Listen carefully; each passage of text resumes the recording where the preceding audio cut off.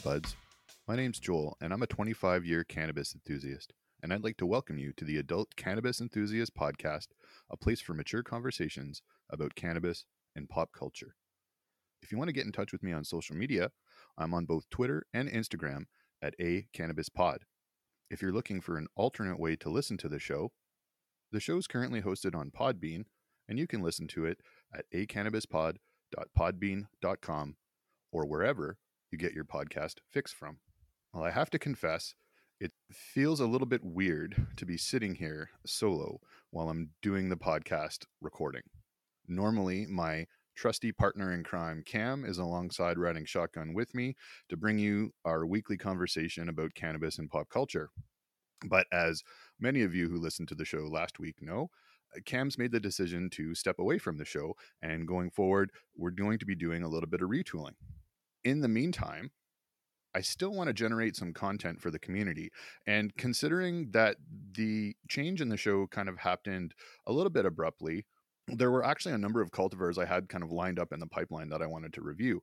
So I figured, why not do a couple of quick hit little episodes that just cover some reviews of some cultivars that I've recently been enjoying and share that with the community while we're retooling the show and figuring out what's going to be happening next. To be perfectly honest, I think we might be leaning towards an interview format in the future. I've gotten really a lot of positive responses and a lot of contacts of folks who are interested in doing some interviews. So I think that's something that will be happening in the future amongst other things, but stay tuned for more. In the past on the show, we've started things off by talking about what's been on the rolling tray in that particular week. And honestly, I think that's something that I'd like to continue on with as I do the podcast here, because I think that's something that's really telling. You know, what are you smoking in an individual week? What are you enjoying? What's been good? What's been doing it for you is a good thing to kind of share with the community. And I think that's a nice kind of value add to our show to add some kind of corporate lingo to the mix. So this week I've been enjoying a lot of different things. As medical patients will know, Shelter Market had a massive sale this week, 25% off to celebrate their 1-year anniversary on March 17th. I know some folks from Shelter listen to the show, so congratulations, guys. We as patients are really thrilled to have access to what you're providing, and we're really grateful for the hard work and the great customer service that you provide. So keep things up. We're rooting for you, and we're really happy to celebrate 1 year. With that 25% off discount, I decided not to go as crazy as I have with some of the other Shelter sales in the past. I kind of wanted to focus my purchasing on things that I really enjoyed and I really want to have around in abundance. And I decided to lean into two specific cultivars, and that was the Planet of the Grapes by Hearst Organic. So I picked up an ounce of that. We recently reviewed that on the last episode with Cam's final review. We really, really like that particular cultivar. It's got such a wonderful grapey flavor that having an ounce of it was just a no-brainer. While it's a lower THC point, this is an example of a high terpene content and great moisture, making for really excellent cannabis. So the Planet of the Grapes, I picked up an ounce of that. And another favorite of mine is the Red Congolese by Gnome Star Craft. And this got sold out really quickly. And from conversations that I've had with Dr. Earl Oliver from Gnome Star Craft, he said that they were kind of surprised at the popularity of this and are frantically trying to grow more. And it looks like around May or June, we should see some more Red Congolese at the market. Apparently, this batch was supposed to be slated for pre-rolls, and they decided to sell them as smalls instead. So those of us patients who are big fans of the Red Congolese, I know there's a few of us out there, a few that listen to the show and a few that follow the Twitter. We were really thrilled to be able to get our hands on some Red Congolese, and I've been having a ton of that on my rolling tray this week once it showed up. I actually went with the Purelator option for shipping this time, and I think I had it within, I don't know, 36 hours or something like that. I actually had the cannabis in my hand. Just a big difference between that and Canada Post, but we all like free shipping, so we try to avoid that as much as possible. In addition to that, I have been enjoying the dank dough that our good local friend Comrade Bubba hooked Cam and I up with, and that's been on my rolling tray as well. And then Shelter, this isn't on my rolling tray yet, but Shelter dropped some really exciting hash products on Friday. So I ended up deciding to pick a few of those up. They're products that are made by some folks who are pretty legendary in the industry. So I'm excited to really kind of dive in and try those when they show up. I didn't pay for shipping on that, so we'll see what kind of frequency we get that with. But I did get some of the Hank hash the pressed hash in addition to a bit of the Mac 1 bubble hash. So really stoked to try that out. And since I was putting in an order to get things up to free shipping, I grabbed a few eighths of some ones that I've been meaning to sample. So the Vert West Motor Breath, the Craft Wedding Cake from the East Coast, and the Cherry Cobbler that's at Shelter Market right now. So I've got those things on the way. So some more things that I'll be talking about in the future, but things I'm excited to see show up for me. So to keep this short and sweet, I think I'll just start diving into the review. I know a lot of folks listen to the show for the review portions as well, so I figured this would be kind of a nice little thing to do while we're working on the adjustments to the show now. This week, I decided to take a look at the Critical Bilbo from Palm Gardens. This is one that's kind of been on my rolling tray for about a month now. I picked it up in a recent Shelter Market sale, and I was pretty excited to try it. I want to say 420 Investing on Twitter, good old Cap G, was the one who kind of turned me on to this one, and I think he was one of the initial folks to take a flyer on it, and I was quite impressed. It's really interesting and different, and that's what kind of got my attention. What it kind of reminded me of a little bit was the Red Congolese from Gnome Star Craft. And now that I have the two together, we're quite different actually, but that's what my initial notes were, that the Critical Bilbo kind of reminded me of, kind of a very unique kind of scent and aroma that was interesting. Not in a negative sense in any way. It was just different than the other kinds of stereotypical cannabis aromas that you can get a scent of when you're doing there. So in terms of the statistics for the Palm Gardens Critical Bilbo, we're looking at 21.9% THC is what my batch rolled in at, a 2.41% terpene percentage, so pretty solid there. The dominant terps were beta myrcene, transcaryophyllene, our good friend farnesene, which maybe explains why I like this so much. Farnesene is one of my favorite terpenes, and then of course the rest would have been made up by the ubiquitous other terpenes. And the lineage for this one is skunk number 1 and Afghani, which again probably lends itself to why I like it so much, because those are both cultivars that I quite enjoy. So the little baby that they've been put together is quite fantastic.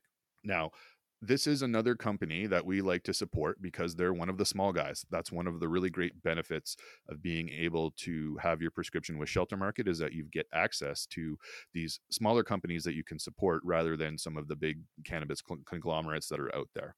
So that's something that we've always liked to do on the show. We like to support small business, and we have always kind of found that the smaller batch cultivation seems to be where you find the quality cannabis.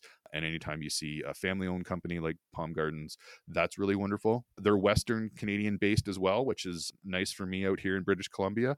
They're Alberta based in Edmonton, I believe. And the way that they're growing their cannabis is in a soil-based medium. So that's what we're looking at in terms of the statistics for Palm Gardens and for the Critical Bilbo. Overall, it's kind of a product that I wanted to support. The visuals on it were quite nice. The buds weren't necessarily heroes, because I picked up a smalls batch. So I don't know that I can really give a good attestation to what it looked at. I bought the smalls because it's a little bit more economical, but they weren't tiny by any means. They were like average sized buds that you'd purchase on the recreational market. They were nice green buds, like kind of a really interesting look to them. I would say that they were a touch dry, and I don't say that in an overly negative sense. It didn't impact me. I had it in a couple joints and it was fine that way. The dryness wasn't making anything overly harsh, and in the vape it was very smooth. So no complaints about that. I believe this was a first run, so typically you'll find that first run is drying out a little bit more than the cultivators would like, just because of the way that things have to progress through the distribution system due to the Health Canada regulations. I really enjoyed the effects of this strain. The way I kind of looked at it was that it was kind of like a happy, positive, giggly strain with a really strong head high.